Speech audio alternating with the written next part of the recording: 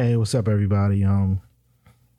Sorry it's been a long time. Besides my random movie review posts, getting back in the swing of things. I keep saying that, but nah, for real.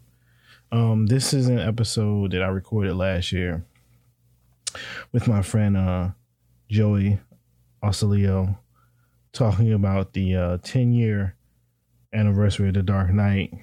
I was working on this for a while. I lost the intro file for this, so this is an all new intro. Then a whole bunch of things with my computer and stuff stopped me from basically releasing. It's a 2-part release. We talk about some of the impact and basically just thinking about The Dark Knight. He recently at the time saw it again because they put it back out in theaters. I think they put it back out in theaters again recently. We also talk about how it, compares the contrast to the juggernaut of Marvel currently, because at the time in which it was originally released, Iron Man was also released that year, and that was the beginning. But we're 11 years in, and the landscape completely changed. We talk about some of the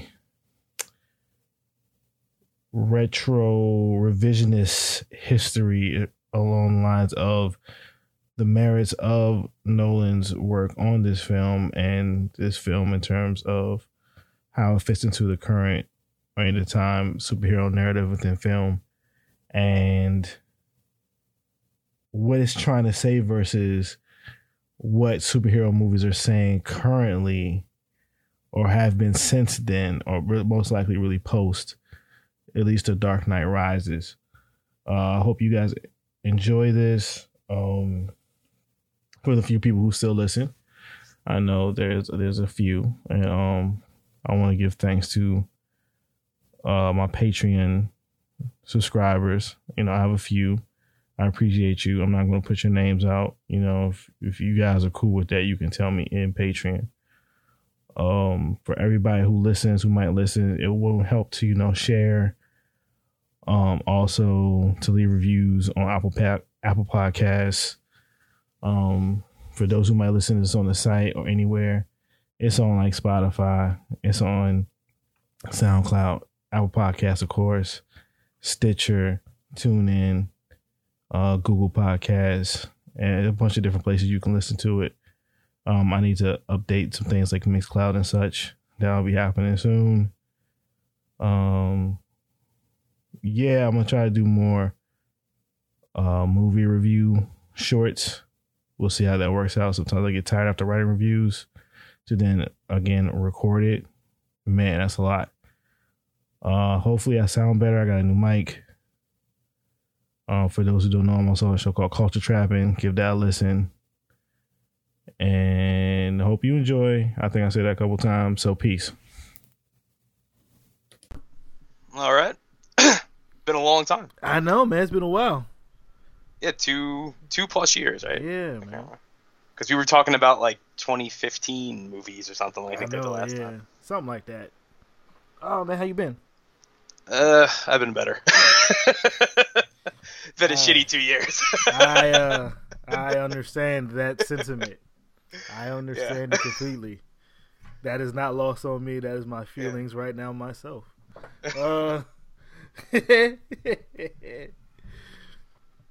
Well, there was some positives. Was I did get to see this movie twice on IMAX the last week, so I was you're one of the few people. I was all right, you get why this is such a big deal. Yeah, I saw that joint twice. It was good. There was so good. There was a lot of it was the 10th anniversary. I was expecting. I don't know why I was expecting now people are really gonna get this movie, and of course not really. It was the same old shit. But I was ever since the 10th anniversary, I was I got to talk to you because you'll. You get, I think you more than most people get why this movie is important, and I think people have talked ad nauseum about it, but I always feel they talk around what's actually interesting about it, if that makes sense. Yeah, man, it's I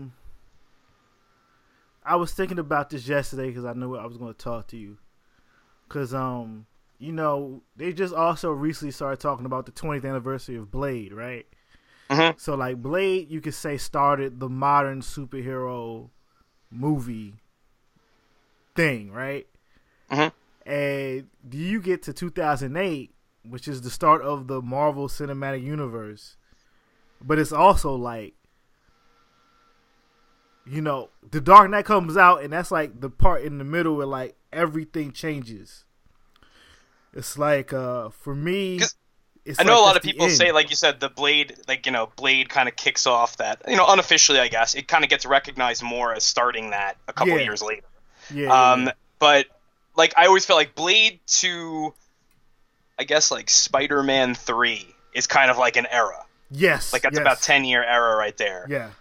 And I put Batman Begins as like, well, you know, to me, like that, I love Batman. It's actually my personal favorite of these. Like I have just such a sentimental attachment to it. But it's not, you know, it's not a radical superhero movie. It's, you know, it's the really good version of like a straight ahead superhero origin, and like it fits right in with the Raimi Spider-Mans, all that stuff. Yeah. It was still different enough that people are like, hey, this is kind of interesting, or I haven't quite seen this before, but it wasn't the shock to the system that the Dark Knight was. And like I was trying to piece, I'm like, okay, if that ends that era, and supposedly, you know, Iron Man and Dark Knight come out the same summer, and that's supposed to start. But I'm like, well, what exactly is? Because like nothing really.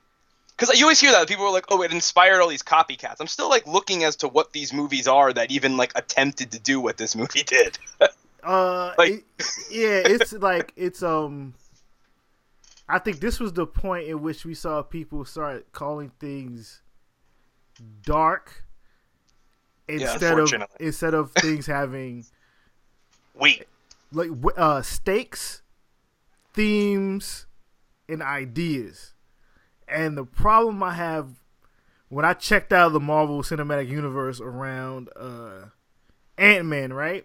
Because of my you made it longer than I did. My own. I checked out at Avengers, which really is the point where I started getting.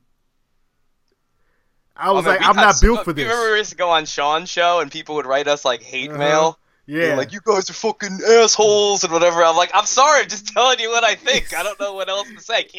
I can't say these things are great. I can't do it. I just can't do it. It's like, it's just like people started like, these ideas are almost like, if it isn't a simple idea in the movie, it's dark. If there's moral if it's shot battles. by somebody who knows how to light a scene, it's okay. Now let's not even talk about the craft of making a film, just basically within the story. Like, it asks you questions about society and about people in society that nothing else sits.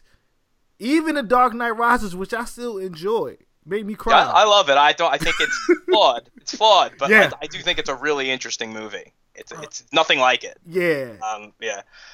Oh, but like it's like I didn't go see it to see it again in the theaters during this new run, but like it comes on cable and I just let it go. Like, it's not something I haven't seen since. Like, I still watch it on a regular basis from front to back, and just thinking like, dang, like it's even if it's grows. on like, you know, a censored, you know, like TBS or something, and I just happen to be in a room and it's on, like, I'll just kind of stop and oh shit, it's over. Like, I wound up watching the whole thing, you know, like it's not. Yeah, it's like, wow. Even like, oh yeah, I could go put the Blu-ray on, but it's like, if it's in front of me, I'm just gonna stop and be like, okay. Yeah, man. It could be like at a 7-Eleven. It could be playing on a TV, and then I'll have to like look at it, watch it for a couple of minutes. I know. I need to get that 5 minutes in. And be like, all right, I'm gonna leave now. Like, oh, that was a good shot. It makes me nostalgic because it's like they were trying to do something, and then everybody missed the point. Minute, and not to interrupt you, I'm sorry. You know, it's okay. But for a minute. And not just, this goes beyond comic book movies. I feel this way just about film in general, like now. Because like I watch this now, I'm like, there is nothing operating at this level, especially in the mainstream. Even the indie movies now are so, like, they're just kind of like little versions of like what Hollywood used to make.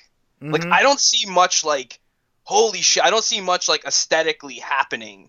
And I'm not saying all movies are terrible. I'm not going to jump on a limb like that. I'm just saying that like, nothing excites me to the level, like, I think what you're hitting on, it's like this movie, when this came out, it felt like you could do anything. It's like, oh, fucking game is open, man. Yeah. Who's gonna take this ball now and run with it? And the answer is like nobody really did. And again, I'm not saying like everybody is allowed to, I guess, too. Like, I mean, like, I think it was just I think Nolan was just there at the right time, where like they just gave him the keys and nobody was watching and let him do what he wanted. It happened to be a huge fucking movie. Like, it could have ended a very different way, but like, I still feel like there's other people at that level, and like I don't know, everything just feels so safe, and it feels more like, I used to say that about movies back then, but now it's like even more. I'm just like, why am I even watching this? It's just like, it's the same fucking shit. I know right where it's going. Like, this was like, I remember seeing this, and I guess we'll get to like, okay, like, well, what do you remember like when you first saw it and stuff? But like, I remember seeing this in the IMAX the midnight show. And I've never seen an audience react. Like, this thing was already legend already before it came out.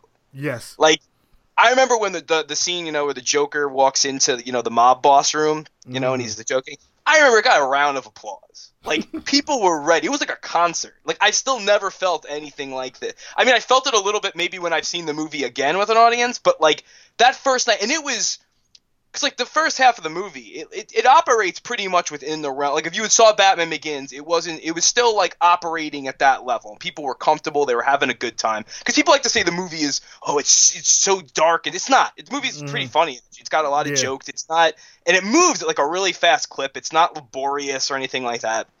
And for like almost 2.5 hour movie, that's a real accomplishment. It moves at like, it's paced at a really interesting way.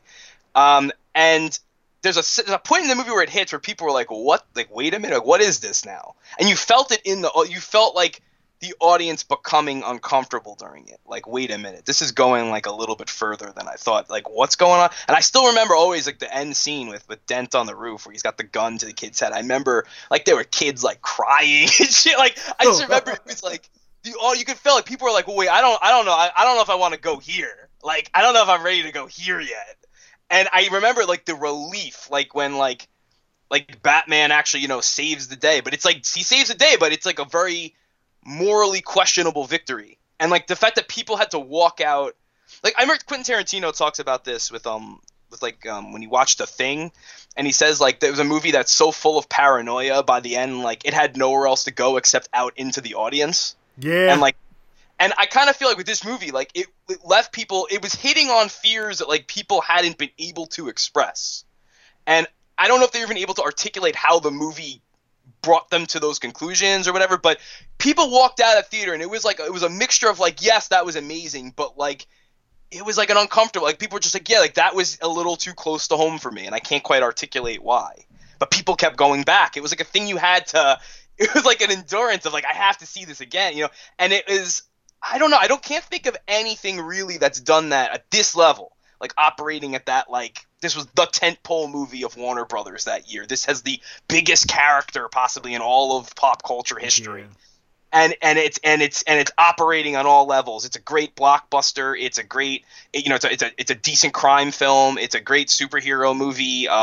It's just this really interesting artistic, you know, it's really idiosyncratic vision of like this director taking this next step in his career, the technology too, like no one had ever shot an IMAX, like, so people were taking in so much, but like it just worked, especially in the United States. It hit on something that like I think movies had been trying to get at but had not had the tools to confront. And I don't even know if they went in like seeking out to do that per se, but it happened. And like sometimes that's just the way things work out. And like that's what I'm more seeing. Like I just haven't seen much operating at this level that's hit the zeitgeist, like the culture, the way this did.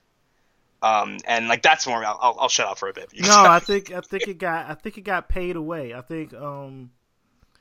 think things drastically changed once Marvel started doing 2 movies a year. So there's a point where it's like, because that was an interesting summer. Like, you know, I was still in it. Like, on superheroes, I want to see these movies on screen. Iron Man's finally getting made the way I always dreamed it to get made. Like, I was, even a teenager, I was like, yo, it got to be Robert Downey Jr. because he be on drugs and stuff. He's the only one that can make it work. Right, this is how, you know, this is kid Julian brain. But so I'm getting there. Well, you even wonder that now. Like, I don't know if in today's climate if they would have even cast him in that role. Oh no! It's a too much baggage. Nobody it's a entirely different world. Yeah, it's a entirely different world.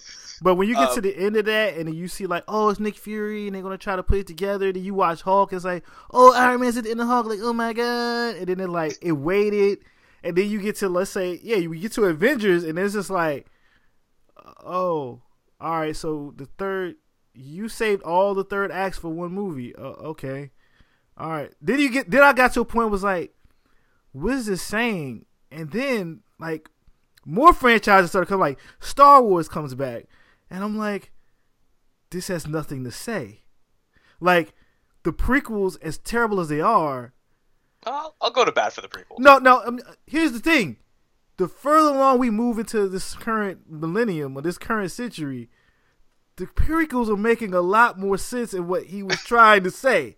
Like, I was like, this is bad. And then lately, the last couple of years with the politics, I'm like, yo, he was saying something, and it was a point. See, people should have paid attention about those trade routes. Nobody was listening. Like it's like people really need to go back and really like, explore this idea. But I'm talking about Batman right now. It was just something where I think with Nolan, he finally got this shot to really like go all out, right? And then him and his brother, they got to write the story. And I think what really works with Batman, which gave it precedent from the comics, is that it allows creators to talk about their ideas about America and capitalism and crime in a way that's good and bad depending on the politics of the creator, or even if they don't have any politics, but just to explore ideas. It's a great canvas to like throw your ideas on. Yeah, and he's great. Like Batman is really hard to break. Yes. Like you can take him pretty fucking far before people are like, all right, this is too much. Yeah. And even then, you look back and you're like, oh, still pretty interesting. Like it's a really tough character to fuck up. Yes. Or just to destroy. Like this. Like you can read.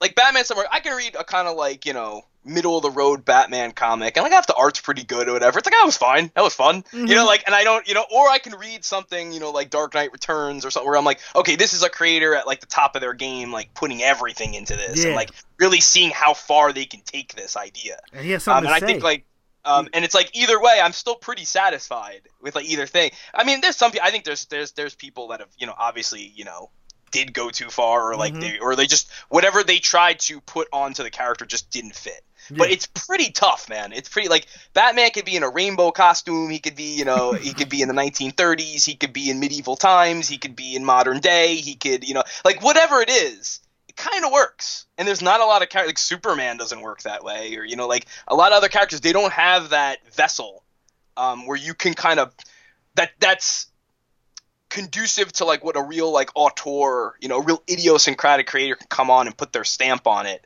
and not break it. That's rare. Yes. I can't think of any other characters really that like that in comics or otherwise where like you really could test the limits and it's like fair game.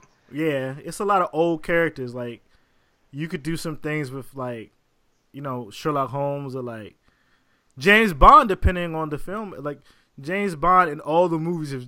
James Bond's pretty pliable to the era and whatever. Yeah. Whoever's on it, you can get a lot of mileage out of that. And it's just like, see, my thing is like, I think we did see some really good effects short term. It's just now 10 years later, a lot of that has been wiped away with just like everybody wants to be super safe. And The Dark Knight wasn't safe at all. As you said earlier, it could have fell flat. Like I would have loved it regardless, but I didn't expect it to make $1 billion. Like I didn't expect. People forget about this too. Like I mean, we're going to talk about this from every angle on this fucking thing, but like that's the thing too. Like people forget like. Or now movies make $1 billion all the time. It's because the industry has built them to go that way. Yes. Like if they don't, it's a surprise. Like when this made $1 billion, it was like, movies did not make $1 billion. Especially like not you had to Batman work to get that $1 billion. Like, so it's like, that's an earned $1 billion.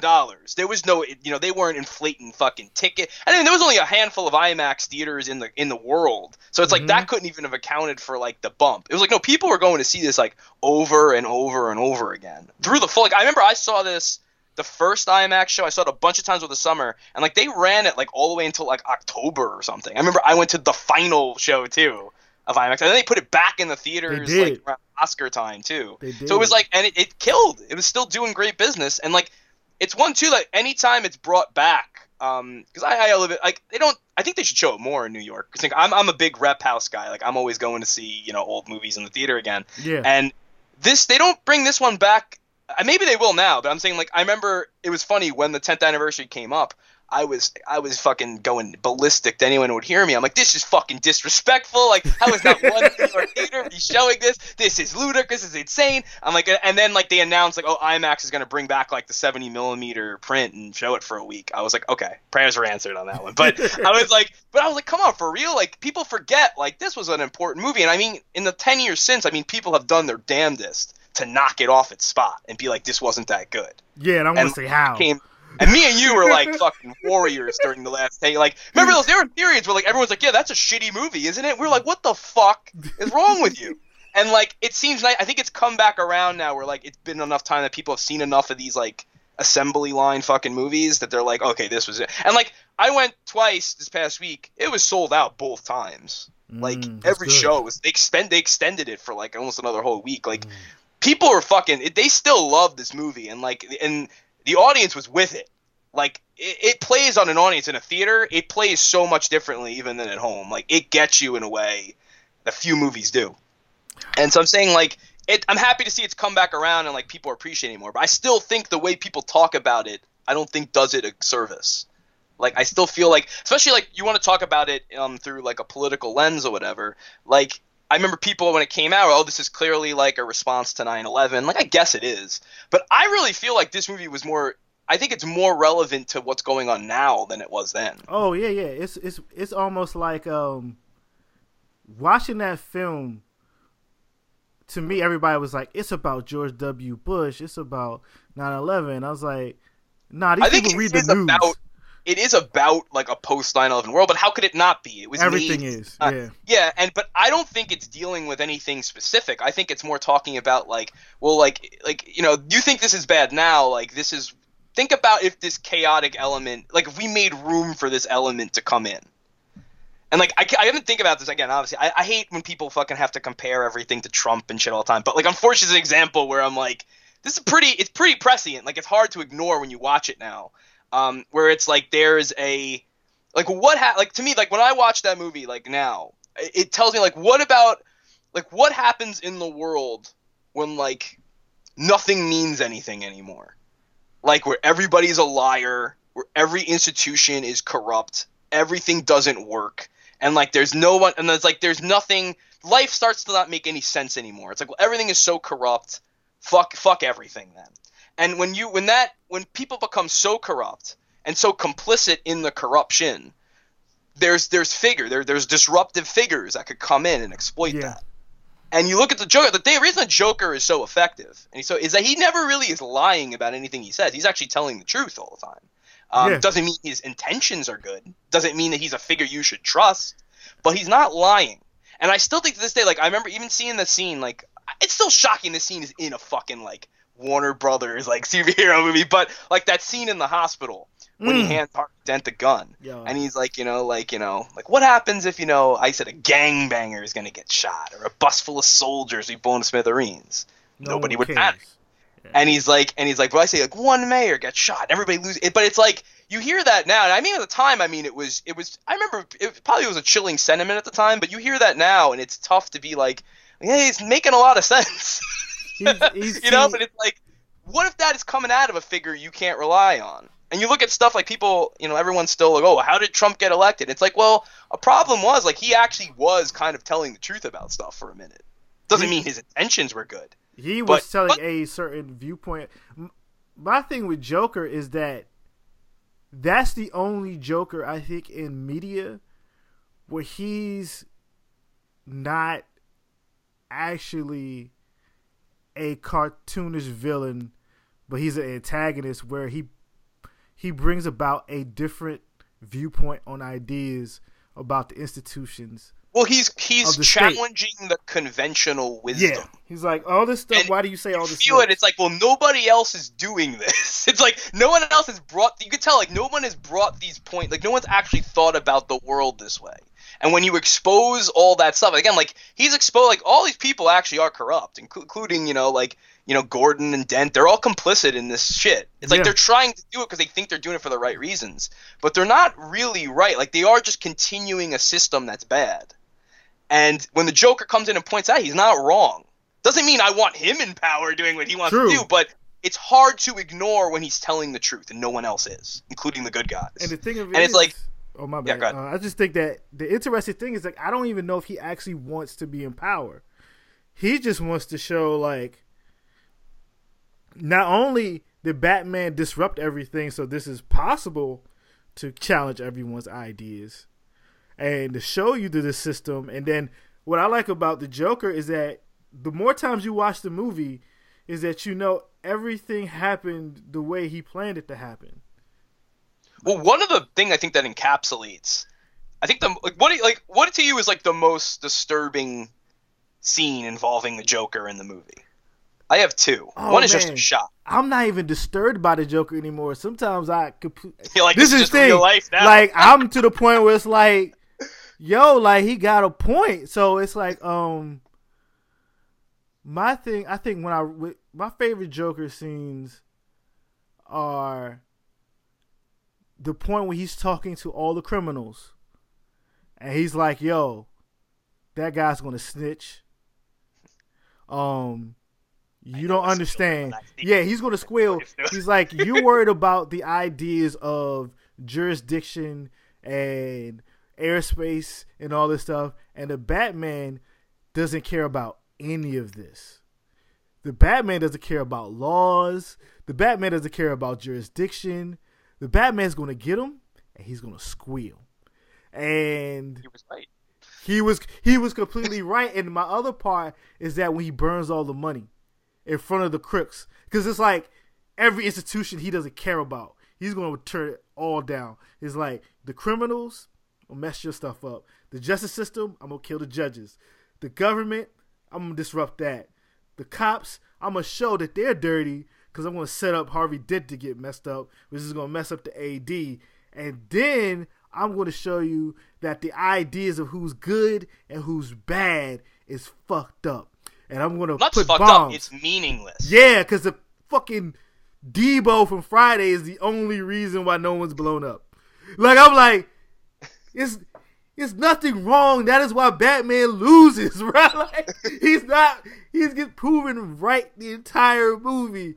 All you are pieces of shit. That's what I take from the movie now. 10 years later, it's like, damn, the Joker was on some real good job, Nolan's. That's what I just sit back and like. But like, woo! To me, like, that's how you make, though, an effective villain, because it's just like, if there's not a kernel of truth to what they're doing or why they're doing it, I just feel like then they're just like they're just a faceless bag. There's nothing really interesting about them. Well, yeah. And again, to varying degrees, like, I mean, you look at like Ra's al Ghul in Begins. It's like I do think he believes in the mission. He really thinks like he's making the world a better place, and like that's why he's out. So that's why he's interesting. Yeah. Bane's a gray area.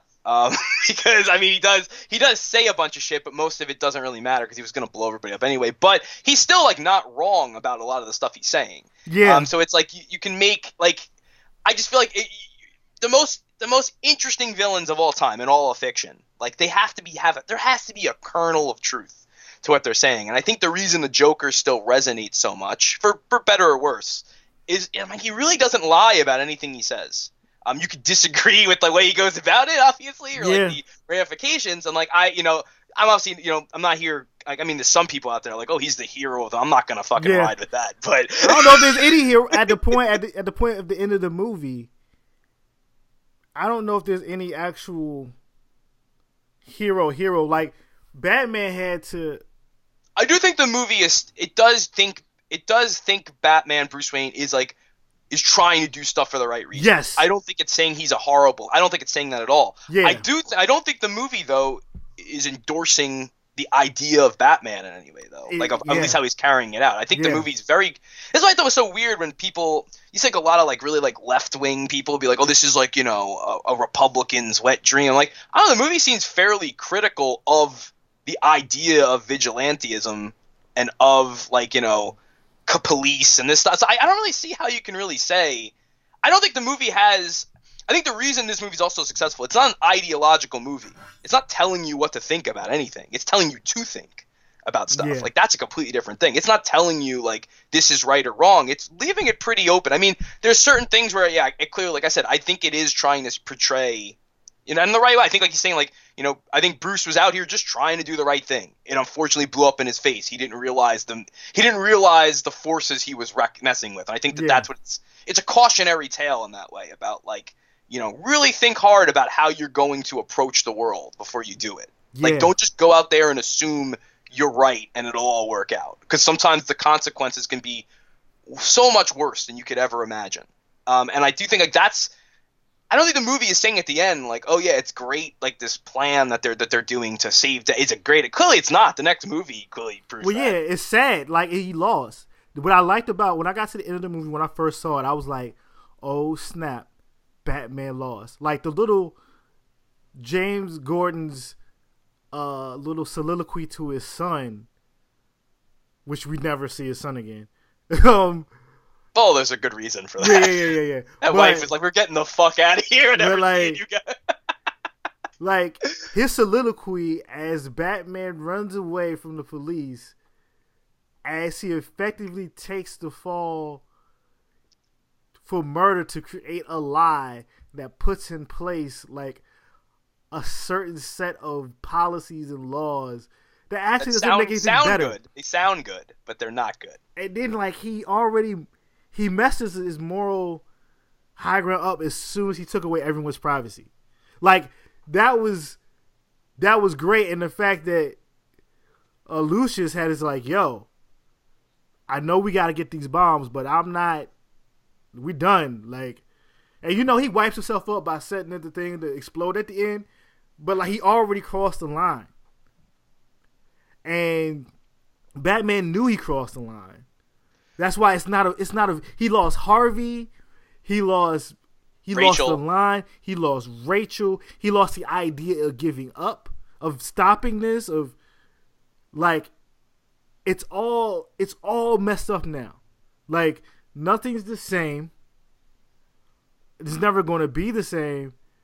And, like, I've yet to see a superhero movie since go that hard. The closest was Logan, but I need to watch that. But yeah, it's a I great don't movie. think it's in the same class. But I yeah, need to watch it 5 years from now when we're kind of out of the realm of. The thing that's funny with Logan, I was talking my friend Chris Johnson. We talk about movies all the time, and we kind of laugh because we liked Logan, but we were kind of laughing because we both had we'd rewatched Dark Knight back in July or whatever. We were talking about it, and you were saying it's funny how, like, the end of The Dark Knight is an ode to the movie Shane. Like, that's a reference to the end of the movie Shane.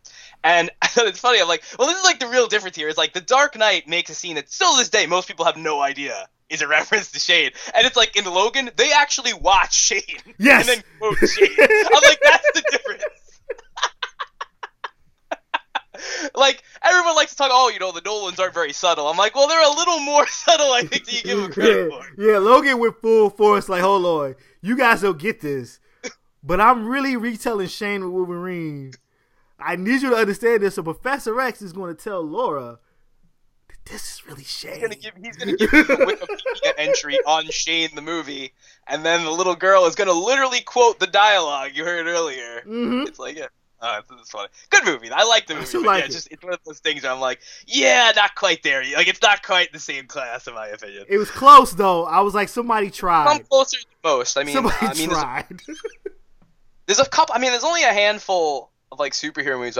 Some are controversial. I know we disagree on a couple of them. Like, I really like Man of Steel and Batman vs Superman, but, like, I understand, like, that's not the popular. I don't hate Batman vs Superman. Did you ever watch the longer cut? No, I still need to watch it, but I say You do like it. I think you'd like, no, this actually is a pretty good movie. like I don't hate that movie. People hate it. I just like it's the same level of quality as the rest of the superhero movies, and that's where I get into my. That was arguments. what I was really shocked with the reaction to Justice League, because I saw Justice League and I was like, yeah, this isn't good, but like it's about as good as these other movies people seem to like. You know, like I was really surprised when it was like, this is the worst thing I've ever seen. I'm like really? I don't know, it wasn't good. Like I didn't like, well, certainly wasn't made for me. But like, and it's funny too, because I remember I saw it that opening weekend where like every show was sold out. Like the audience I saw it with like applauded for it and shit at the end. And I was really surprised that now it's gone down as like, what a train wreck. I'm like, it wasn't good. Like I would have loved to just see the regular Zack Snyder version of it, obviously. But I'm just saying that like, it was about, they made the movie you people claim that you want them to make, and then they made it, and then you're like, oh, this sucks too. It's like, okay, whatever. They can't win, and I think. And I think this started with The Dark Knight.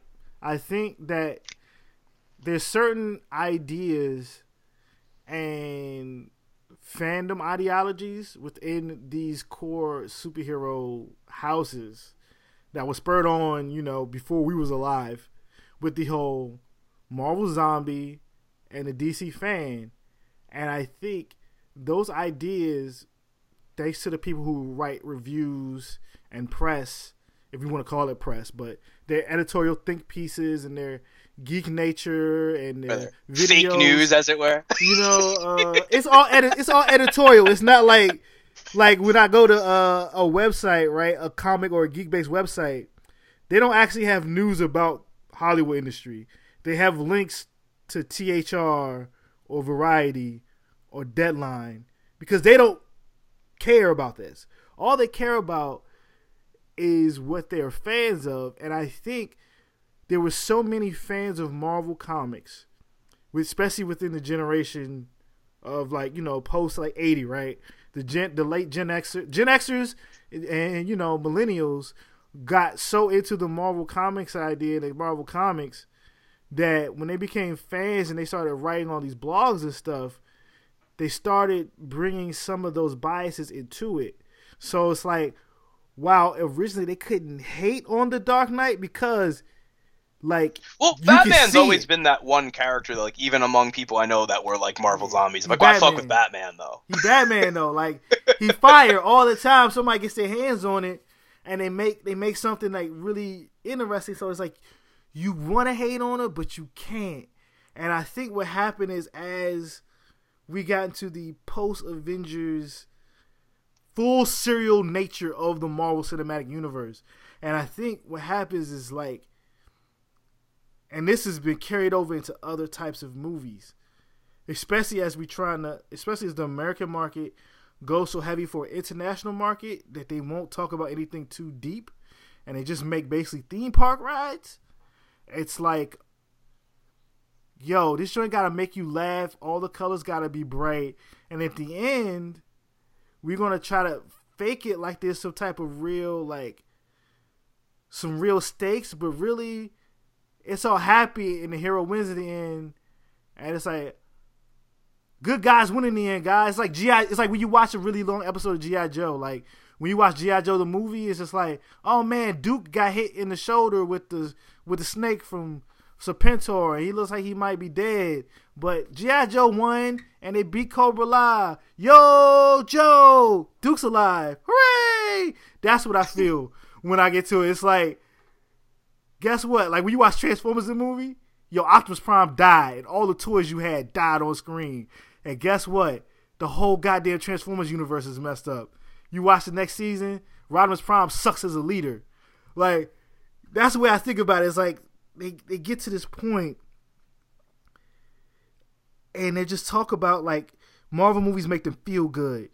Some of the Star Wars movies either make them feel good or make them into terrible people because they hate on like the fact it's not like Luke Skywalker and a bunch of like white dudes saving everybody, and it just becomes this big that is pit a fucking of noise. Horrible movie though. Oh, it's not. My thing with my thing is like every other movie's all right. So it's like The Force Awakens wasn't good. That was the only one I've liked of these new Star Wars. I like Rogue One. That's my movie. Like, they all die at the end. It's the Dirty Dozen. Like, I'm okay with this. I'm fine with that. Like, I look at Star Wars as what it was made out of. It's like adventure serials.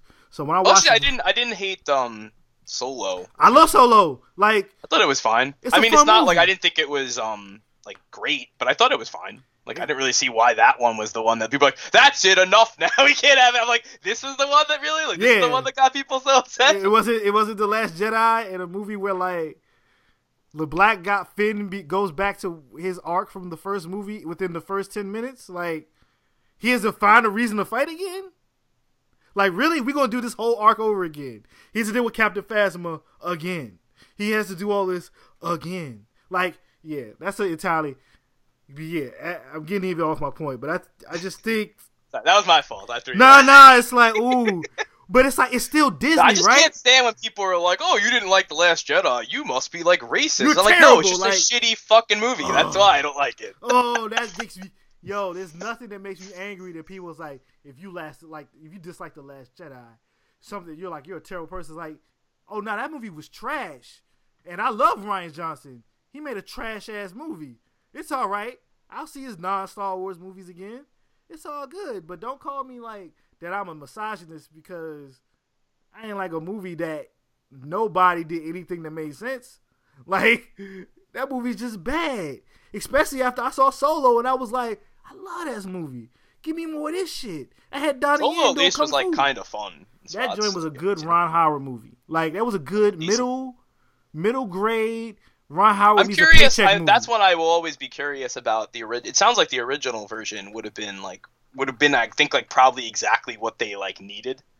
A super joke. It's like, well, not just super joke, but like it would have had a lot of personality. I think like it would have felt a lot different than these movies, and I think they got scared and like they obviously went in this direction. I think the movie they made is fine, but I'm just saying that like it's funny now. Like I wonder if they regret that now, considering how bad that. Maybe we should have just rolled with what was there and just seen how it went. But I don't know. Nah, I don't think they regret anything because they put out 10 movies in 12 months. That's true. Like, but it was the first time that people like the public was, and especially like the the journalistic establishment of film was able to actually point at them and be like, you failed.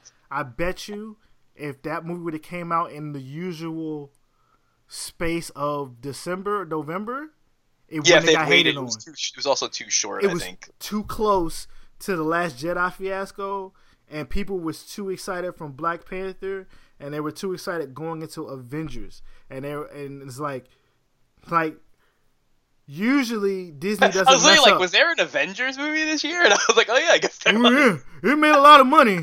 Like, we made a whole bunch of money. Like, it's out there.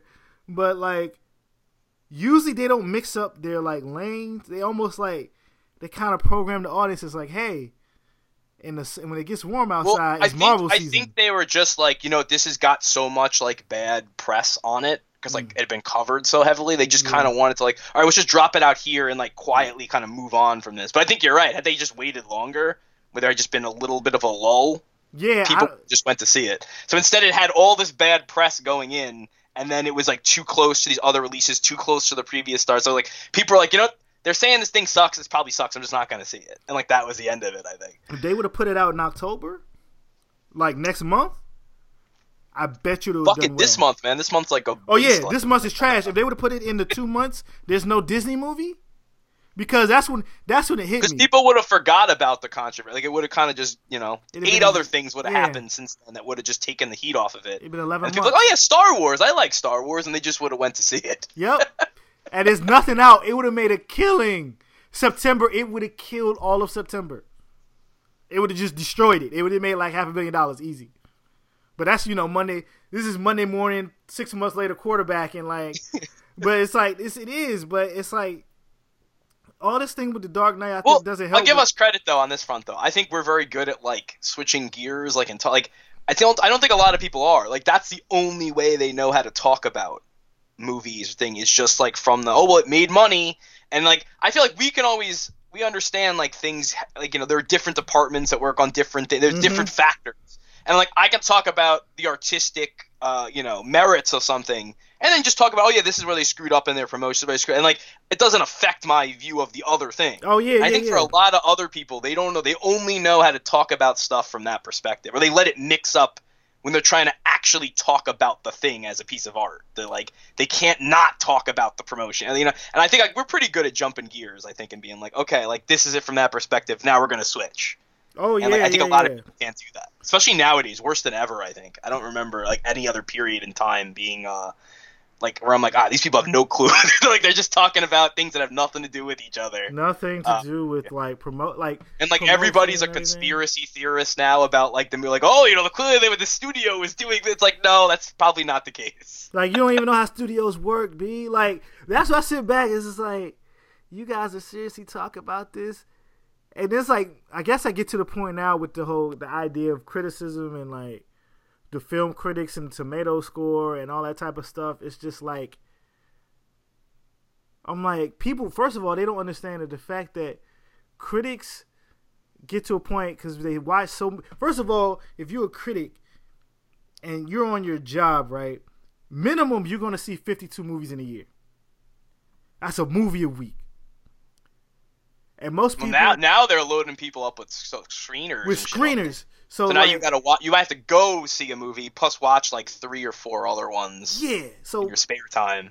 Yeah, you're getting paid like a fraction of what you used to get paid to do it. Or yeah, like you're getting paid like almost nothing. Peanuts. And like, so you're watching all these movies, and people don't understand like in anything. Let's say like if you eat like in a month, if you eat a hamburger a day from like every different place, you're gonna be able to say like, all right, so this is a better burger than another burger.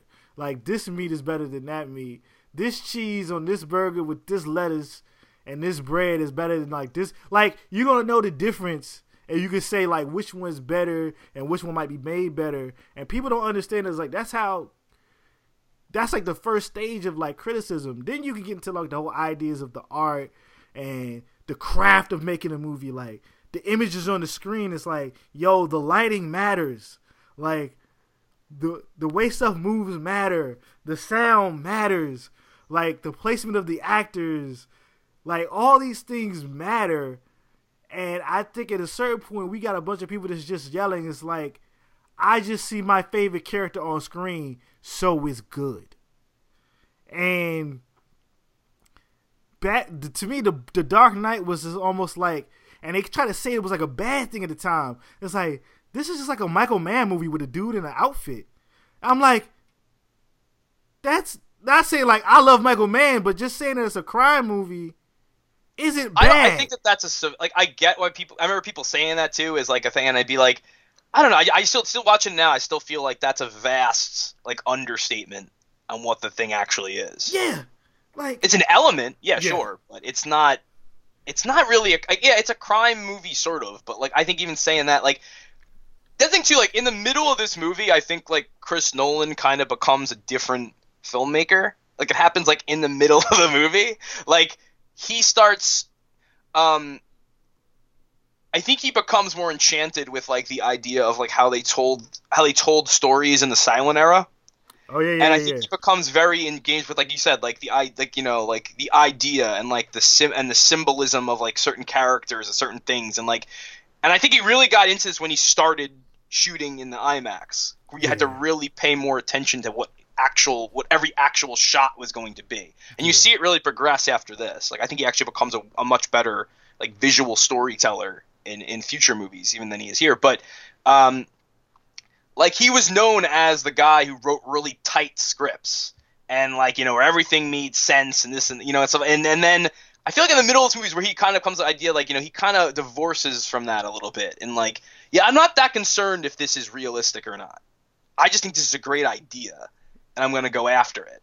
And like you really feel, I feel like there's a point in this movie, like there's some people point out, like you mentioned the thing where like Gordon's giving that speech to his son, like, well, that's not very realistic. He wouldn't tell his son that. It doesn't matter. It's a great fucking movie scene. It is, and it lifts off the ground. Like you feel the movie literally like lifting off the ground. Like this is fucking incredible. Like the music's coming in, like the drums are banging. He's like, and it's just like. It doesn't matter because it's great filmmaking. It doesn't matter if it's like, oh, that's what he would really say. And there's things like that all over this movie that people keep pointing out as like, plot hole. That's what people love to say, plot holes. I don't even know what the fuck that means. I don't even know if people understand what plot hole means anymore. Like, what the fuck is a plot hole now? Like, you call everything that you don't get or everything that isn't blatantly stated to you, or you don't like, expository dialogue is now a plot hole. It's like, nah, man, like, life don't work that way. But I agree. I do think, like, but like you see this and you go to like Inception, and like Inception, obviously he has a whole, like, people talk about, it's funny, I always laugh at this. They say like, oh, like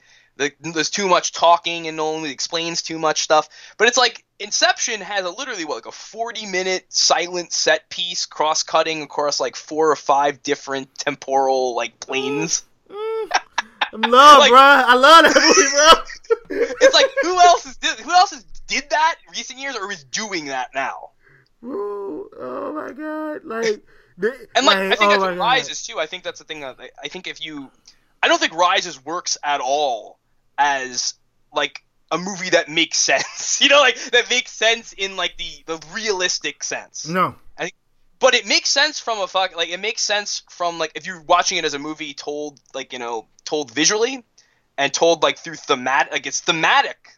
Actually make a lot of sense. Oh yeah. And like you follow the movie that way, and like I think that's the thing with that movie. Like that's what was interesting to him. Is like these kind of themes are interesting, these kind of set pieces are interesting, and like that you follow. I don't think he was. Again, that was a movie. That's a weird movie because like his brother wrote a fucking novel and handed it to him, and then like left the project, and he was just like, all right, I guess I gotta like figure out, because I can't film this whole fucking thing, and then like kind of just picked and choose. But like I think if you watch that movie, it's interesting. It's very ode to like a Fritz Lang movie from the 30s or early 40s, or like Erich von Stroheim, or all these like silent storytellers.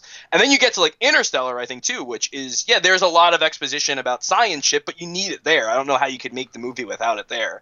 But I think it's very reliant on just images. Like I think it's told pretty well through the images. And then Dunkirk is practically a silent movie. Oh yeah. So like I feel like you've seen and it starts in this movie. It starts in that second half of the movie, where you can really see that. And I think that's why like people complain, the scores, so I can't hear the dialogue. It's like, well, you don't usually need to hear it. You don't usually need to hear what they're saying. You can follow what's on the screen. Yeah, you can watch it. Yeah. But there you go. That was, I don't know where I was going. No. Like I agree. Like thinking it back, I think the halfway point is after Rachel dies and you have the image of Batman standing over the debris.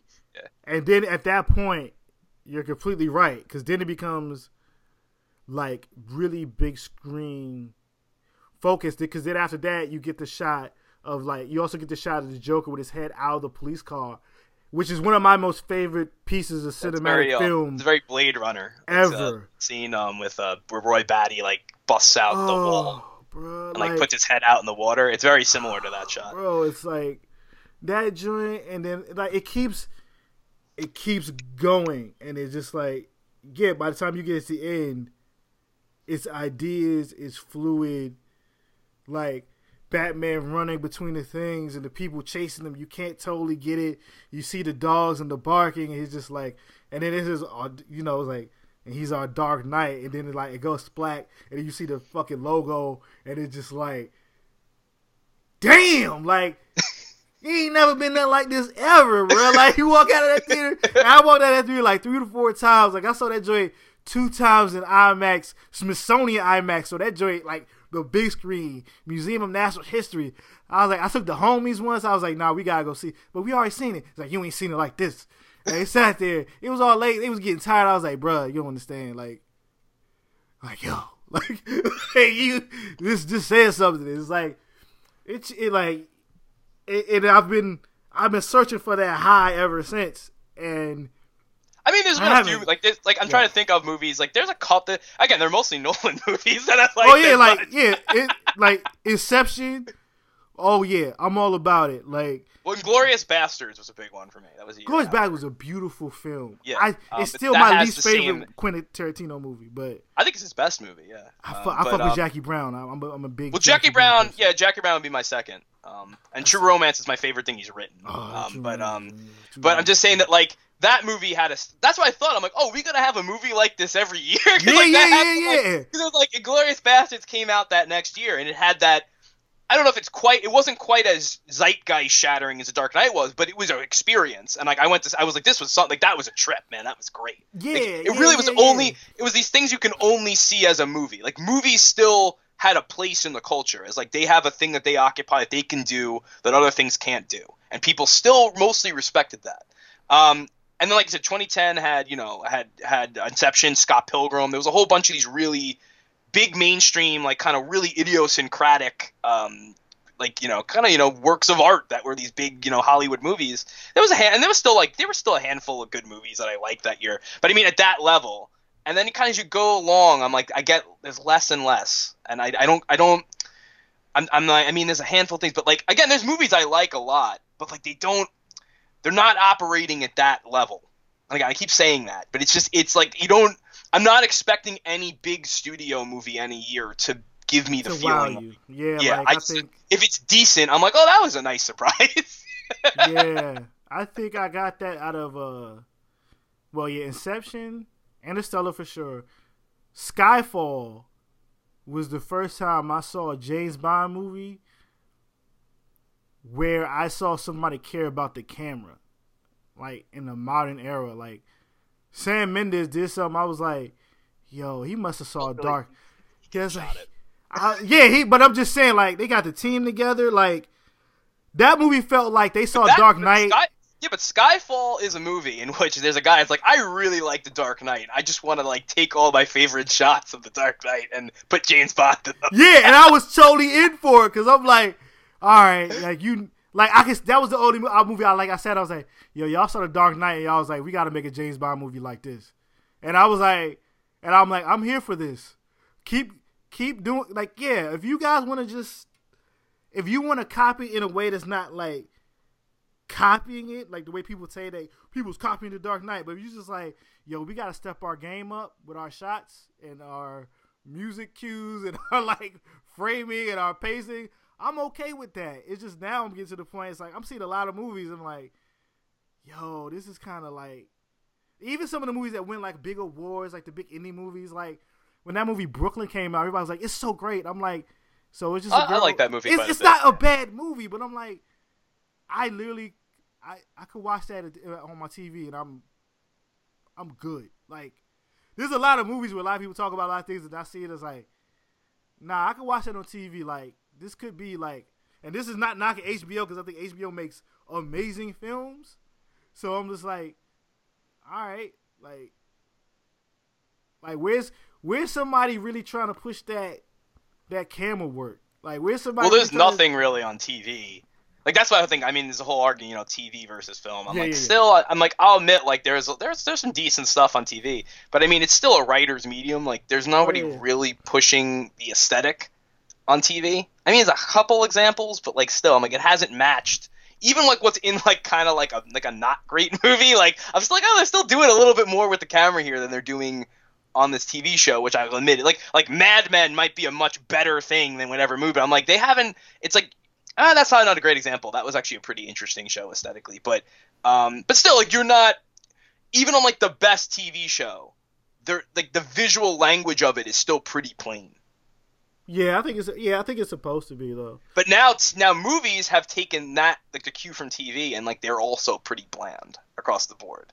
And then when you have stuff like the Marvel Universe, and again, I'm not just bringing because it's comic book related, but it's like, well, they are now the force. They are now like the biggest studio. They are the thing everyone's emulating. Yeah, which is nuts. I would never have thought of that.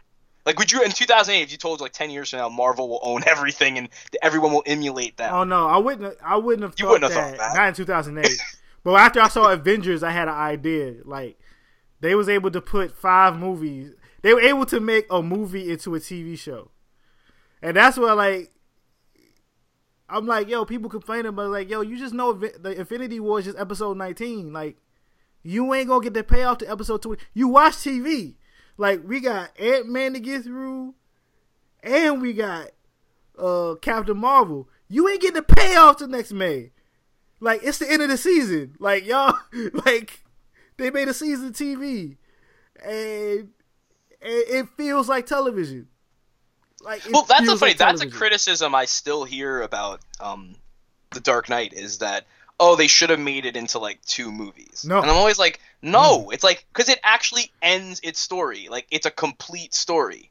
Like, a big problem is so many movies. Now people did this before, but ever since the Marvel shit, now it's fucking just, it's fair game now, because everyone's like, we're going to turn this into 8 movies. What could have been 1 movie? Because it's like, people just assume they're getting sequels when they make movies now. Like, it's like, yeah, it's like, well, no, you shouldn't assume. You should tell your whole story. Like, you shouldn't. I remember Nolan says, like, I try not to leave anything on the table.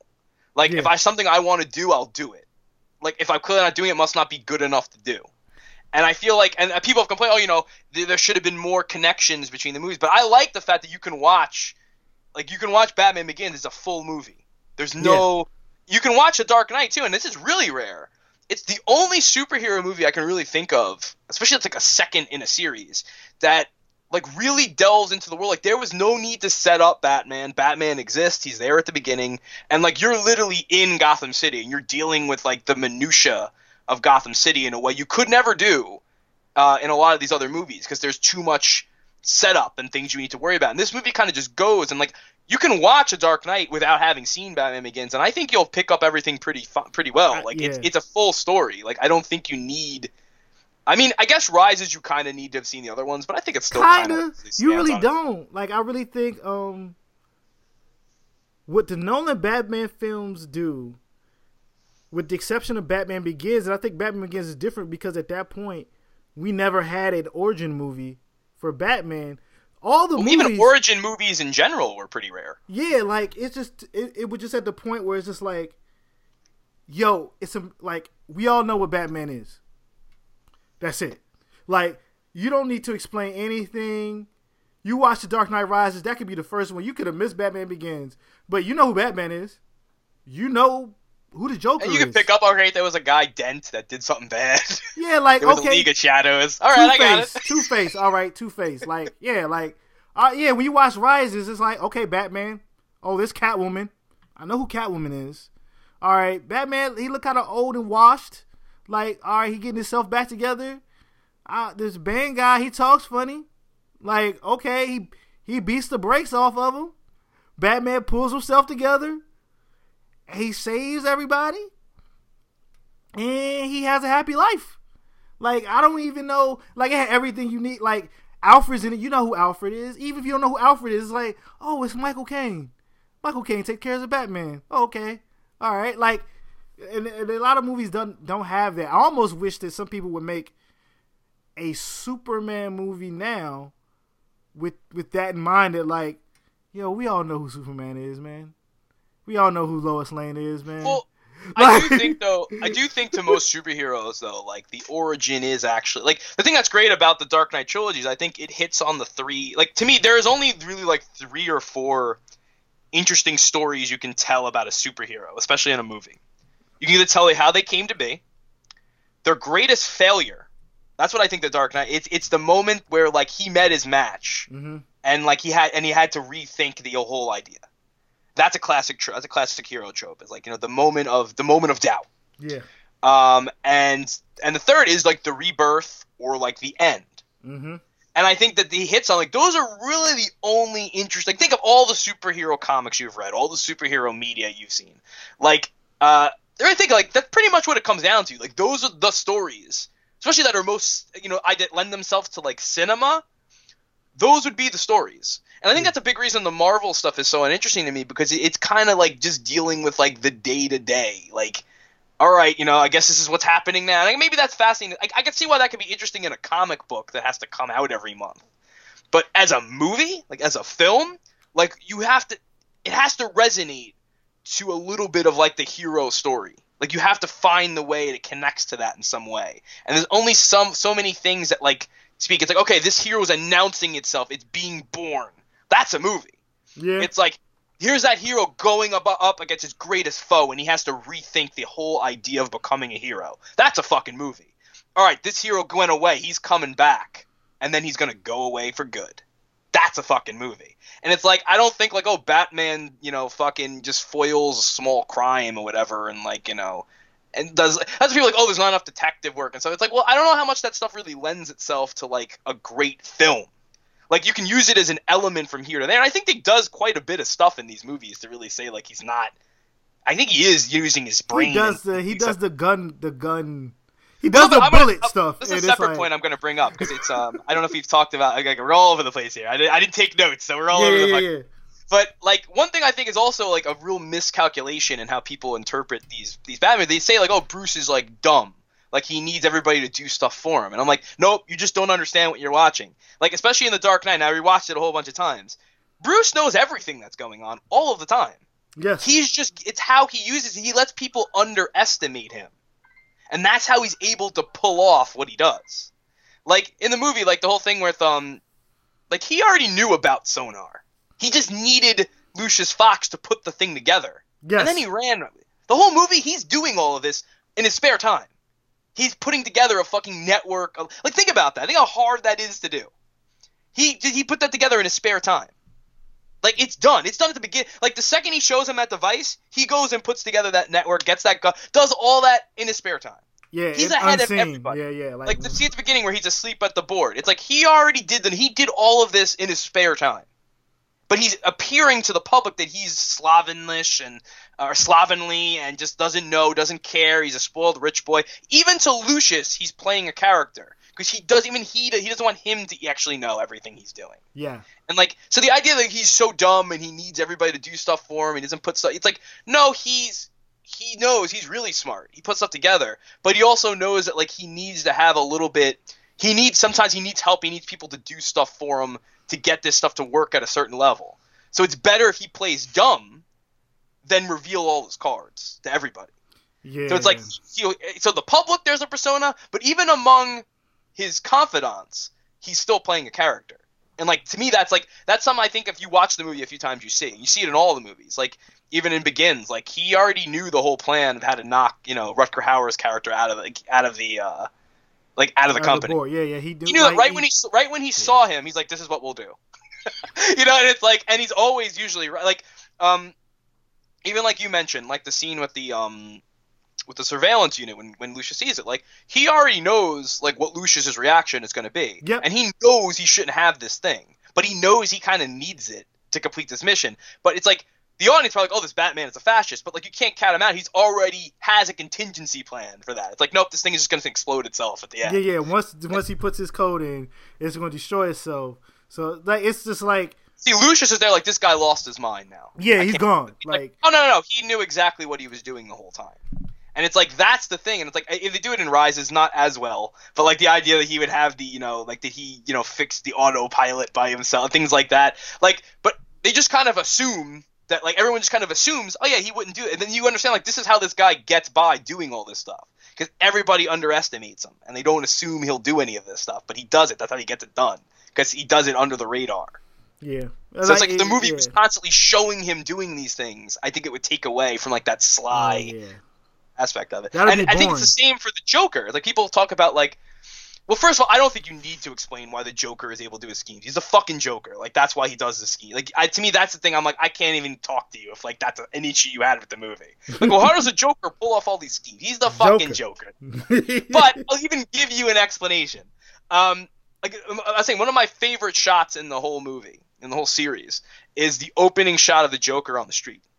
Mm-hmm. Because it's also rare movie. Like, it's the camera just completely staying still, like moving in. It's one of the rare moments of that the movie is not in motion. But that shot of the Joker is very reminiscent of a shot in John Carpenter's Halloween, where you see Michael Myers just during the day standing in someone's yard, and like he's not a threat. He's still him, still the guy. He's still out there. Like, and I always scared. Like, that was like one of the scariest shots ever in that movie for me, was that shot of him just out there in the daytime, just standing there. And I think that was an influence on this shot. It was just like, okay, like they show you a wide shot of the whole city moving. You can even see stuff like, there's visual stuff to show you stuff from the last movie, like the fact that the train is fixed and running, you can see in the distance. Like, Gotham has been cleaned up. It's working. Like, this Batman thing has been working, at least temporarily. Same thing you even see, like, later on, like Jonathan Crane is just like a low-level drug dealer now. He's lost his power. He's just a street. It's like that whole beginning sequence is telling you what's happened in the year since. It's all told visually, too. And it's like, I'm like, I don't think it gets any credit. I don't think people point that out. But you see the Joker standing there, and it's like, yeah, the Joker has been in plain sight this entire time. He's put all this shit in motion already. He knows how this is going to go. That's how he did it. All this stuff has already been pre-planned. And which is great because it's an inversion of what he says. Like, I don't have a plan. It's like, no, he has a plan. He hasn't think he's doing it, but it's like, that shot is a scary because it's like he's out there. And like, I guess that's obviously a thing that resonated with a lot of people in like a post 9/11 world was like, oh yeah, like a lot of these, like, you know, these terrorist attacks, they were happening in plain sight because nobody was really like paying attention. Like nobody was thinking somebody could be doing all this stuff. And when you're not thinking of that, it's like that people can get away with it. But the flip side is like, do you want to live in a world where you're paranoid and in fear of everybody at the same time too? So it's like a really interesting dichotomy, and it's like one of the first shots in the movie. There's no dialogue, no anything, but like to me, that one shot conveys all of that information. Oh, yeah. Man, that whole first sequence shows you so much information for like, I think the entire thing of the movie, like everything when you to the point where the Joker takes off his mask and he talks to the bank manager who's, you know, for the mob or whatever, and then it just goes, it gets in the bus and just drives off in the middle of the other buses, so no one ever knew there was a robbery at all. That's what I was like, everything to me is set up like a joke. And that's another thing I don't think people catch. Like, the Joker is literally telling you jokes the entire movie, except he's not being funny. It's like it's a well, sometimes it's pretty funny. No, it's funny.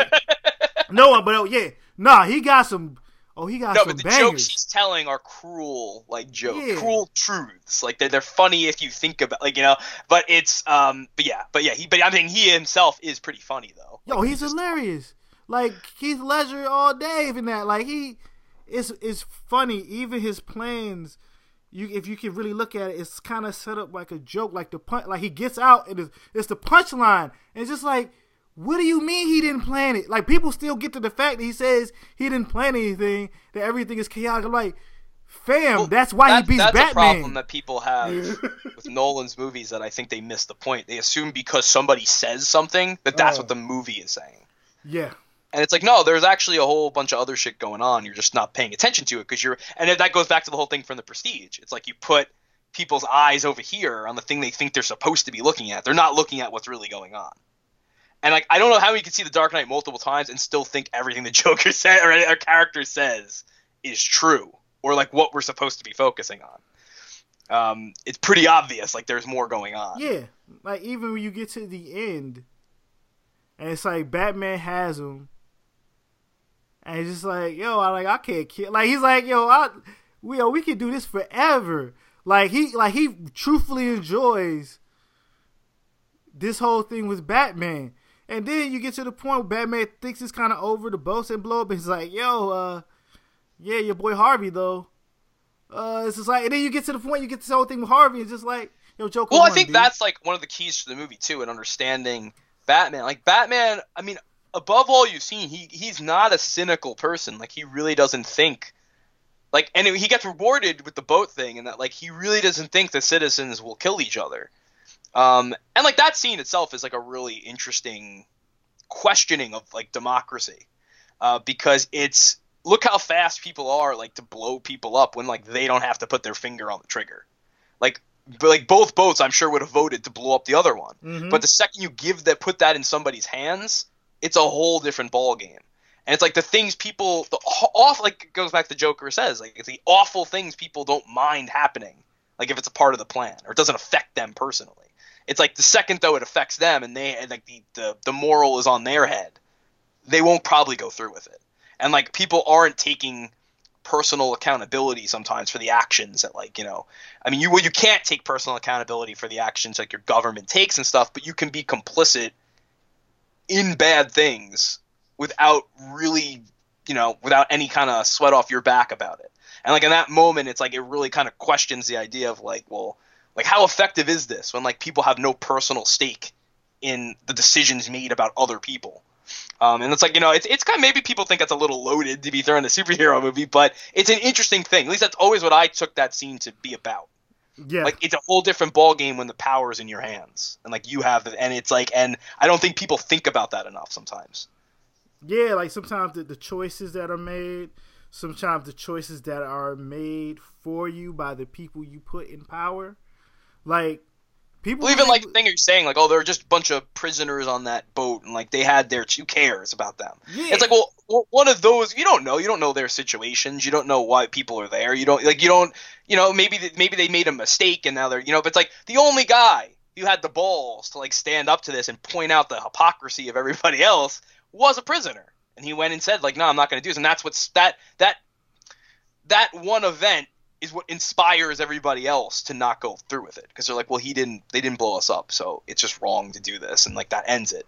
But I'm just saying, like, that's like that scene. I said, like, that's a lot. It's a lot for a superhero movie to have on its shoulders. But I think the fact that the movie has that happen, just like in its third act, like all this action is going on around it. I'm like, it just says something. Like, there's something about this movie it's built in a certain way that is holding everything, like Batman. Like, it's whatever you put on it, it kind of just takes it in, and it works.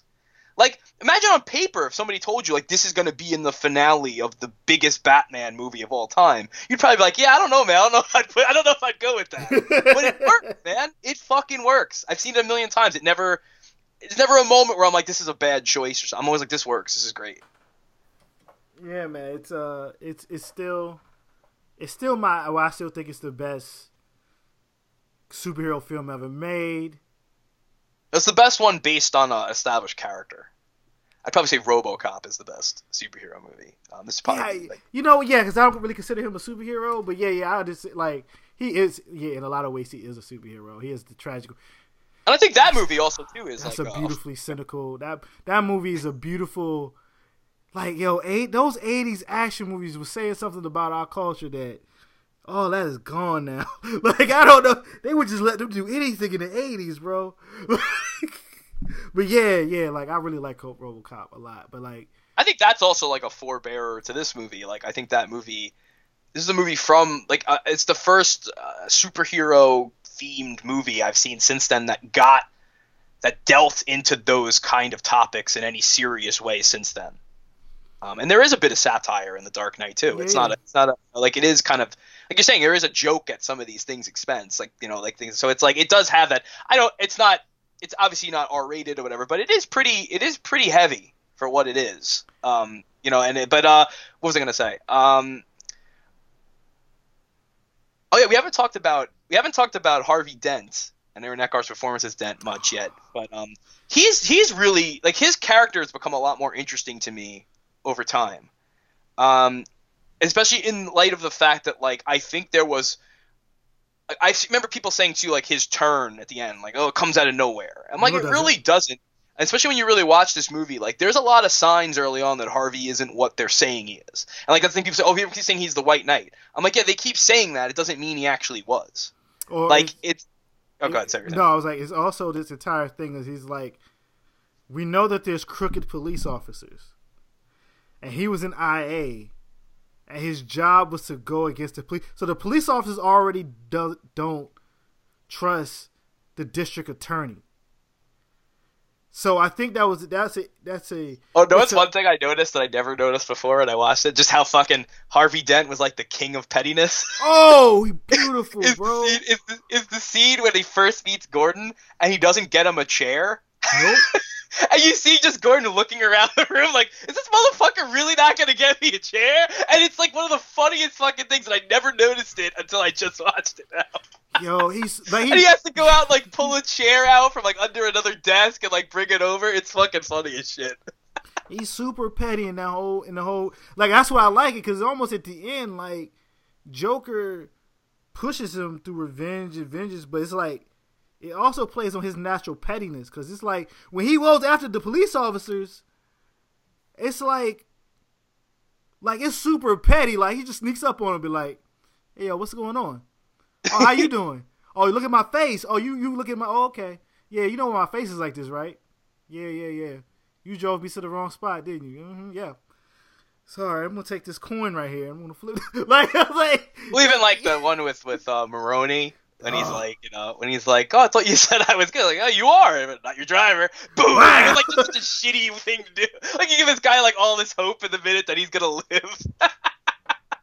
He just buckles up because it's just like, like somehow it's just like my rage is gonna keep me alive, so whatever. Like, but there's hints though early on that like, and I think maybe people just didn't pick up on them, but like there's hints that like Dent isn't quite what he seems to be.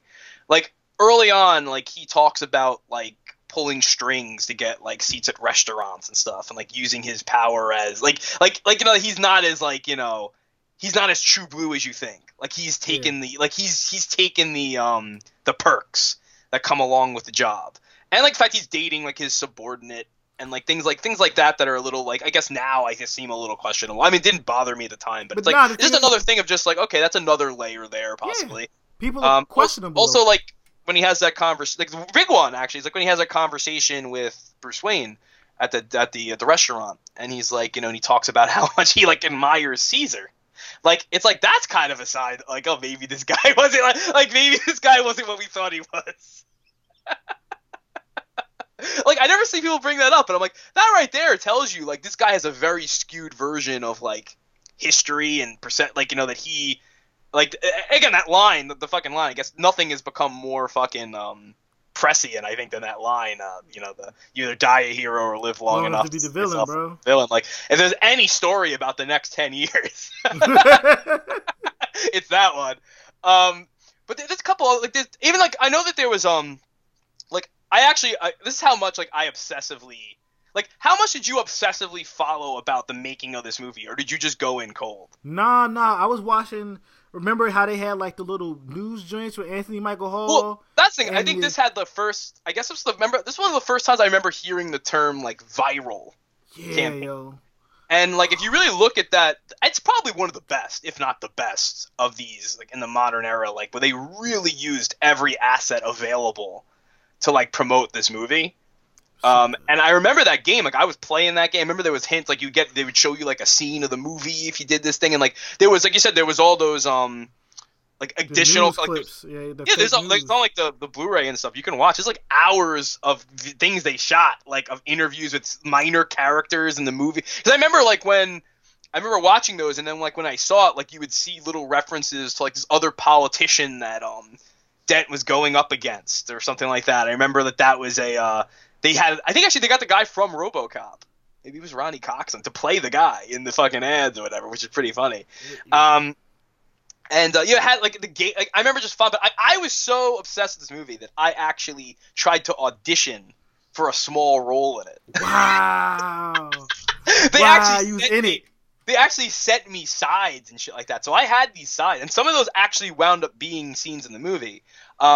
One of them, though, and I'm not sure if this was a fake out or they rewrote this, but the scene, I guess it was this was the sides to audition for the character that David Dosterman, I guess is the actor's name, the guy who's Thomas Schiff, the paranoid schizophrenic guy. Mm-hmm. Yeah.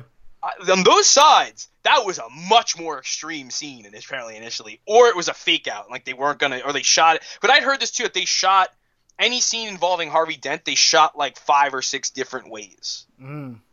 And this scene that I had, like he literally shot the guy like in the knees. He tortured him, right? Yeah, tortured him. So it was like, and I remember being like, holy shit. I was like, what is this like? I was like, this is like a pretty hardcore scene or whatever. And I don't know if that was just a fake out side, like they put out there to be like, yeah, this could be a scene. But all the other sides that I had ended up in the movie like exactly as they were. So I wonder if that's a version they shot, maybe with never the intention of putting it in, but just as a thing to be like, okay, we'll show like, maybe they were trying to decide how far they wanted to show Harvey going before the turn. Yeah. But the scene they went with, I mean, is still pretty damning. I mean, I guess he does have the trick coin and shit, but it is a pretty, like, it's just showing, like, okay, this guy is not as true blue as you think. Like, there's a much darker side to this guy. But I was like, initially, I think the script was going to push that much further, and they kind of cut back on that. They pulled back, yeah. It's like the build up, because I didn't play the whatever, like the little like alternate reality game that back then it became kind of like a thing because they also did it with like Lost back then, like you put all these pieces together. Cloverfield and Cloverfield? Dark Knight one were happening concurrently, and they're probably still the 2 best examples of somebody pulling those things off. And but I remember like you could watch the stuff for the Dark Knight with Anthony Michael Hall like on demand. Like each week they would have like a new like episode of the show, and I was watching it.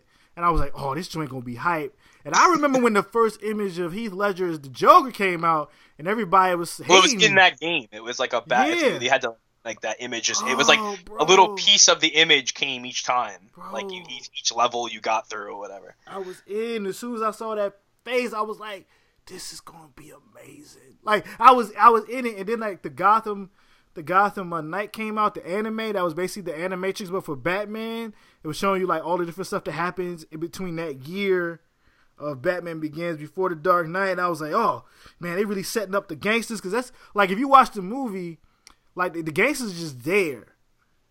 But if you watch that, you already have like a built-in like idea of how each of the gangsters are and how they react off of each other. It's like yeah, that was the best. That was the best build up. Like, well, even the trailers. Like, you remember like the teaser trailer? Like they just showed the Joker and he's had a laugh. Mm-hmm. That was it. That was all they gave you.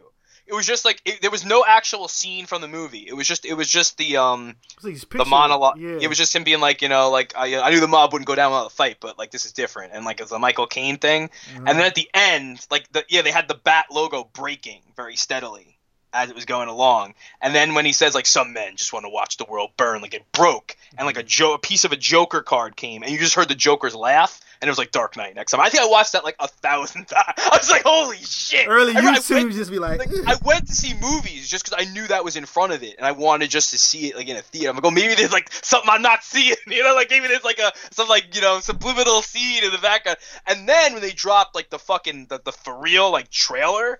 Like, do you remember that, man? That was like I was like, what the fuck, man? This movie's gonna be like. The sound was crazy. That's what I remember the most, cause like the sound, like I'm like, dang, like, oh, this is gonna be boom. And like you seeing like Batman on a motorcycle, and it's like, what is going on? It was that trailer, and then there was a second trailer too. Like that was actually pretty fucking cool. And I remember I actually got to see.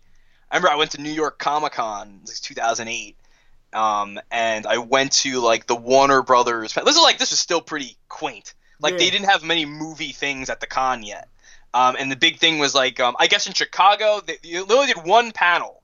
This is crazy. They did one panel on the movie anywhere, and it was at the Chicago Comic Con. Yeah, and they had the whole cast, and Nolan was there and stuff, and they showed like a teaser of footage. Which I have. I mean, they put it out when they put when they put Batman Begins out on Blu-ray, it came with a separate disc that had this little featurette thing they showed. And it was just a barrage of footage. Like, I don't think it even had any audio. It was just a whole bunch of clips. They hadn't even cut any footage yet. So this was like the first time they were showing anybody anything. And then I remember at New York Con, that was when it used to be in like April back then, right? It was early. It was like April or May or something like that. It was like late winter. Because they did it late winter the next year. In 2009 is when it became winter. No, I mean, one time they did it in February. So, yeah, that was 09. Okay, 09. So yeah, it was like springtime. It was weird back then. It was all over the back. But I remember it was like April or May, somewhere around there. I think we hung out at that con. Actually. I think so. Like yeah. But I don't think you came because you were at your table. So I was at my table. I didn't go to the panel. I was but I remember it was just they didn't say anybody was gonna be there. It was nothing like that. It was just a Warner Brothers panel, and I think Paul Levitz hosted it. And he came out and he said they were showing like I don't know, they were showing a couple things like DC Comics related or whatever. And then Paul Levitz came out and he gave a speech about like, oh, you know, like he said, I've seen early version of the movie, it's amazing or whatever. And then he said, okay, we got something special for you guys, whatever. And they showed that second trailer, which started off with with Batman standing on the building in China or whatever, and he jumps off and like that, and it just started. And then it had because I was so like. You remember the time we were just jonesing for like anything, fucking picture. I remember I had pictures like of on-set fucking photography. Like I remember I was like anything I could get. Like I remember I was making friends with people in Chicago. Like, hey man, you get me a picture like set from this. Like I was insane. And I remember when they showed because I remember the first trailer had a lot of the Joker like talking and stuff, but it didn't have a lot of footage of him. And I think the second one had a lot of footage, and I think that was where they finally teased the shot of Two-Face where he had the gun up against his head and shit. Mm-hmm. And I remember the audience, like the fucking applause, like that this trailer got. I remember it was out of control, and they were supposed to move on with the panel, and they were like, I think we got to show it again. So they showed the trailer a second time, whatever. And then I remember like being like, I was just like, holy shit. I remember like me and my friend John were just like, this is going to be insane. Like, I can't wait for this fucking movie. And then it was just like, I remember steadily, I mean, they had like a Domino's pizza like promotion, right? And like, what was I can't remember like all this. I remember there was a thing there too. You can get like a Gotham like a replica of like the newspaper that they show in the movie. I remember they were giving that away, and like, I'm trying to remember who had somebody. I don't think they did toy promotions or anything with that, right? Like in tie-in to like. I remember they did for Batman Begins, and it was like a KFC or something like that. Yeah, it was whack. It was like after that they figured out, I was like, yo, this movie really isn't like the toy movie. I remember they did put out a line of toys. I remember I went to buy. I got a Joker figure that looked more like a Bruce Timm Joker. Mm-hmm. Then like I remember that was like one of the first toys like they released. But they're actually those toys. The Joker figure in particular, I remember being pretty hard to find. But yeah, there was promotion. But I just remember like the lead up to that movie was insane. Like I've still never seen anything like that before. I mean, people go nuts. Maybe I'm wrong though. Like maybe I'm just like because I'm not following any of this stuff anymore. So maybe I don't. Maybe it's crazier than it's ever been. No, but like no, the internet's in a different place. Remember, like at this point, Twitter was like 6 months old, maybe a year. People wasn't using Twitter, but like tech nerds. There was no Instagram.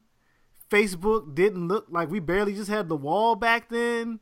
YouTube was was not the YouTube we think of now. Yeah, Twitter didn't launch until I think after the movie had come out. No, it was out before. It was out before. Oh, but it wasn't a lot of people on there. It was only tech nerds. So it's just like this was to the point where I say like I watched the Gotham Tonight stuff on cable on demand. So if you wanted to see something special, you were like, you're not gonna go to your computer and throw up YouTube just to watch something. Like you were still looking for like posters, Entertainment Tonight, E still mattered. Like you look at the websites, you still have message boards. Like all the entertainment shows would just show the trailer on their show to get like more viewers. Yeah. Like I remember like on the Ellen show or something, they showed like the trailer for like no reason. Like it was just like they just kept like it was anything. Like you put the Dark Knight related something in your show, like people like me were just gonna tune in to see if there was something new I hadn't seen before. Yeah, it was a completely different. Well, I remember there's an interview with Wally Pfister where he talks about like how the whole entertainment media changed between like Dark Knight and Rises. Yes. He says like when Dark Knight was coming out, like people just wanted to see things. Like and he's like, I can understand that. Like I can understand fans that like just want to see things. Like they're so passionate about it they want to see it. But he's like somewhere between that and like when Rises had come out, there had been like a very cynical element to it. Where like people were trying to like there was like we have to get this thing on our site to get clicks and get money, and like people were like, and it was like that was different. Like he's like that wasn't quite like it wasn't coming from a fan per se. He's like I get if somebody like is a fan of something and they want to see something, but it was a very different thing, and like it kind of transformed in between those movies, and it's gotten only way worse since then. But like I remember that too. Like there was this whole industry kind of now propped up just to like shit talk early set photos and things like that. Like back then people were just happy to see whatever they can see. Like I'm sure there was definitely people talking shit, but like it wasn't I don't know, it was a little people were just like happy to be a part of it. Like to be like I just want to see things. Like I just want to see the movie because I'm so enthusiastic about this movie. Yeah, like I'm so enthusiastic about Batman. I just want to see what they're doing. You find out they're like, "Oh, they're shooting in Chicago." And then you try to find everybody online, from Chicago, and it's like, "Oh, did you walk past the set? Did you do this?" Like all these things that people weren't like. It wasn't super easy to get pictures texted to everybody. Well, I remember it Begins. They had shot part of that in New York, and I remember a friend of mine being like, he was like across the street from like the building they were shooting, and he was like, "I know you're a big Batman guy. I thought you'd be interested."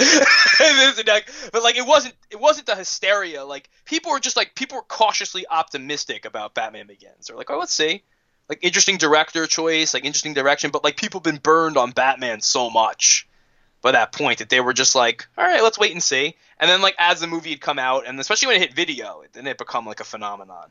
But like this movie was something different. And there was so much. And then when like Ledger unfortunately had passed away and stuff, like that really did also add like another legend on top of it. Of just like, okay, like this movie is so good. Like the guy in it is not even alive. Yeah. Like before this thing is coming out. Like, and that, I mean, that kind of haunted like The Crow. I remember when I was a kid, like, because there was an idea of like, oh, this guy died on set. Like, I can't wait to see this movie. It was just kind of morbid and shitty. But like, I do remember it added, because like, remember, did you see like when they put the opening footage was in front of like I Am Legend? Did you go to see that? I did for that purpose. That was in IMAX. The second half of that movie is not so good, but the first half. Yeah. But like I remember me and my friend like went to see that, and it was nuts, and like and we were just like, this is fucking crazy, because like not a lot of people went to see, like, because was only so many IMAX theaters, and like, well, still there's only a handful of actual IMAX theaters, and I remember being like, if you were lucky enough to go, like you were like it was like in fucking 300, like the campfire story and shit. You're just telling everybody like, oh man, it's amazing. Like he's there. They had these clown masks. And like I remember like a couple people had seen. And then I remember somebody had like snuck in a fucking camera, and there was like a really shitty version of it on like in the early days of YouTube. You can see, and that was like back before like. I don't think the Warner Brothers or companies cared that. Like, they didn't really care that much about what was going on the internet yet. They didn't even know, probably. Yeah, so, like, they didn't take it down. So I remember we would just rewatch that fucking opening, like, over and over and over again, like, leading up to the movie. And then I remember when we went to, like, the opening night, I remember there was, like, a bunch of my friends had only seen it on the computer, like, in that, and then, like, when they saw the huge fucking, I remember my one friend was like, holy shit, like, right when it started, he had never seen an image that big before, and it was really something else. Like, again, I know we just probably sound like a bunch of old people, like, oh, remember back in my day, but it's like, I really can't express to anybody that wasn't around the time, like, how different this was. Like, I'll drop this on myself. I remember that when I first saw this movie, I went home and I downloaded a cam. Well, I didn't even get a cam. I looked up on getting like an editor's copy that somehow leaked on the internet, and I watched that shit like every day. And then I was still like, yo, who trying to go? Oh, it's gonna be an IMAX to like this weekend. Like, who trying to go? And I still went to go see. Like, I paid for that movie more times than I should have, because I was not doing well financially. One that, like, but I remember like. Well, I never am, but I still pay obscene amounts of money to see movies. But yeah, I'm sitting there. But I remember it was like, that was one of those, like, you went to see it with every friend you had. Yeah. Like, if there was an excuse to go see it again, you took it. Because I remember, like, I saw it opening night, and that was insane. And then I remember, like, I went back on Friday, saw it, like, in the regular theater. Then I took my sister and her husband on, like, Saturday to see it again. And then, like, I remember I took my mom and dad to see it in the IMAX, like, during the week, like, in the afternoon. It was still fucking sold out or whatever. It was still packed to the gills. And, like, anytime any friend of mine, like, oh, somebody was like, oh, man, I haven't seen it yet. I'm like, oh, you want to go? Like, any excuse I had to go. I remember even my whole friends that I went the first night, we went just to see it in a regular theater again, like, 3 weeks later, and it was still packed. Like, it didn't let up at all. And I remember even going in the fall, and, like, it was one, like, I never got an argument from anybody, too. Like, oh, yeah, aren't we seeing this too many times? It was just like, yeah, sure. All right, let's go. Like, yeah. It was amazing, because I think that's probably, like, around the last time movies would stay in longer than, like, 2 weeks. And, like, yeah, you weren't just assuming the movie would be out to own in a couple of months. It was like, oh, they might hold this, like, a long time. Like, the Blu-ray took forever to come out. Well, it came out around Christmas time, right? It felt like an eternity. Like, I was like, what is this? I need this. I gotta see if I still... there was a recent quote from Michael Jai White, I think, who said, like, you know, originally he had a bigger part in the movie and they changed it. And I'm like, I have the original script somewhere, and, like, I just don't happen to remember him having a bigger role in it, but, like, I'll take his word for it if he said that. But I don't know. I don't know if he was supposed to die as quickly. I think maybe he probably had, like, 5 more minutes, maybe. But, like, he died pretty quick. Like, but I can see that. Like, if he, like, he's really probably on screen, let's say, 2.5 minutes max, maybe. But like if he was supposed to get 5 minutes, I could see like I was supposed to be in there a lot longer. Like that's probably true, but like it is like hey, it is what it is. Well, it is always that scene always did kind of feel like an odd edit. Like there was a little bit more we didn't like that was supposed to be there, and then he is just like gone from the movie. So I am kind of curious what. I don't know. I'll look. Maybe I'll find it. I'll see if I can find it because I know the script that they put up for the Oscar season. They put it out online. Like you could download it, but I think that was like it seemed to be changed to reflect the movie that was done. I'll see because like I said, I had sides that were very different than what was in the movie for a couple of scenes. So I'm like, it's possible that like it was a bit of a different movie they went in to shoot, but like I don't know. I know it's there's a scene or two like that I know like were in it that they didn't use. Like I know there's a scene at the end of the was it the one like people also point out it's a plot hole all the time. The scene where the Joker goes into like the fundraiser. Yeah. And like it just ends with like Batman saves Rachel and then it cuts to the next scene. People are like, well, what happened with the Joker? And it's like, well, it's clear he left. The thing is, I'm like, apparently there was a scene that showed them leave. And they were like, well, why are you leaving? And then he says, like, trust me, like, it's part of the plan or something like that. Yeah. And I can see why they cut that, but I'm like, you don't need it. It's like, I don't understand how you guys don't understand, like, there's, like, a whole thing. Like, that's the moment the Joker really becomes fascinated with Batman in a different way. Yeah. Batman's not in the room. He doesn't give a shit. Like, so he left. Like, It's not about – Joker is not someone who's just going to go terrorize people for no reason. Like – I was like, oh, if Batman is gone, he's like, okay, and then he gets like, oh, he jumped out after her. He cares that much, huh? Yeah. All right. There's something there. Gonna tweak that plan now. And that's what he leaves. So it's like, it made sense to me at the time, but like, you still hear people like, this is ridiculous. He just left the whole room of people, whatever, after. I'm like, yeah, I don't know. I'm saying like, I think thematically it works. Like, I don't know why people need that explained, but whatever. They need everything explained because if you don't see it, it didn't happen or they don't understand why. They need to be force fed. Like, it's the whole thing, like, if there's no one around, if a tree falls and no one's around, does it make a sound? Logic is, yes, it makes a fucking sound. But people are like, I wasn't there. I don't know. I ain't see it. I'm like, okay. Alright.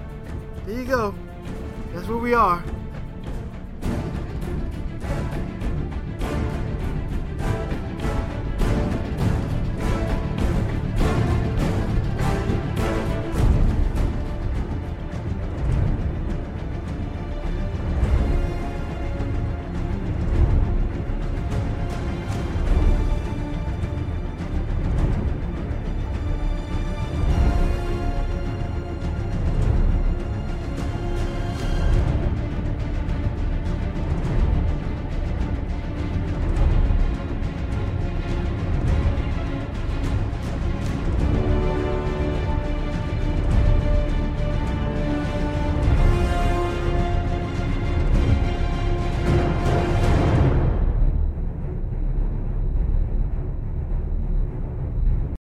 Tune in tomorrow, same bat time,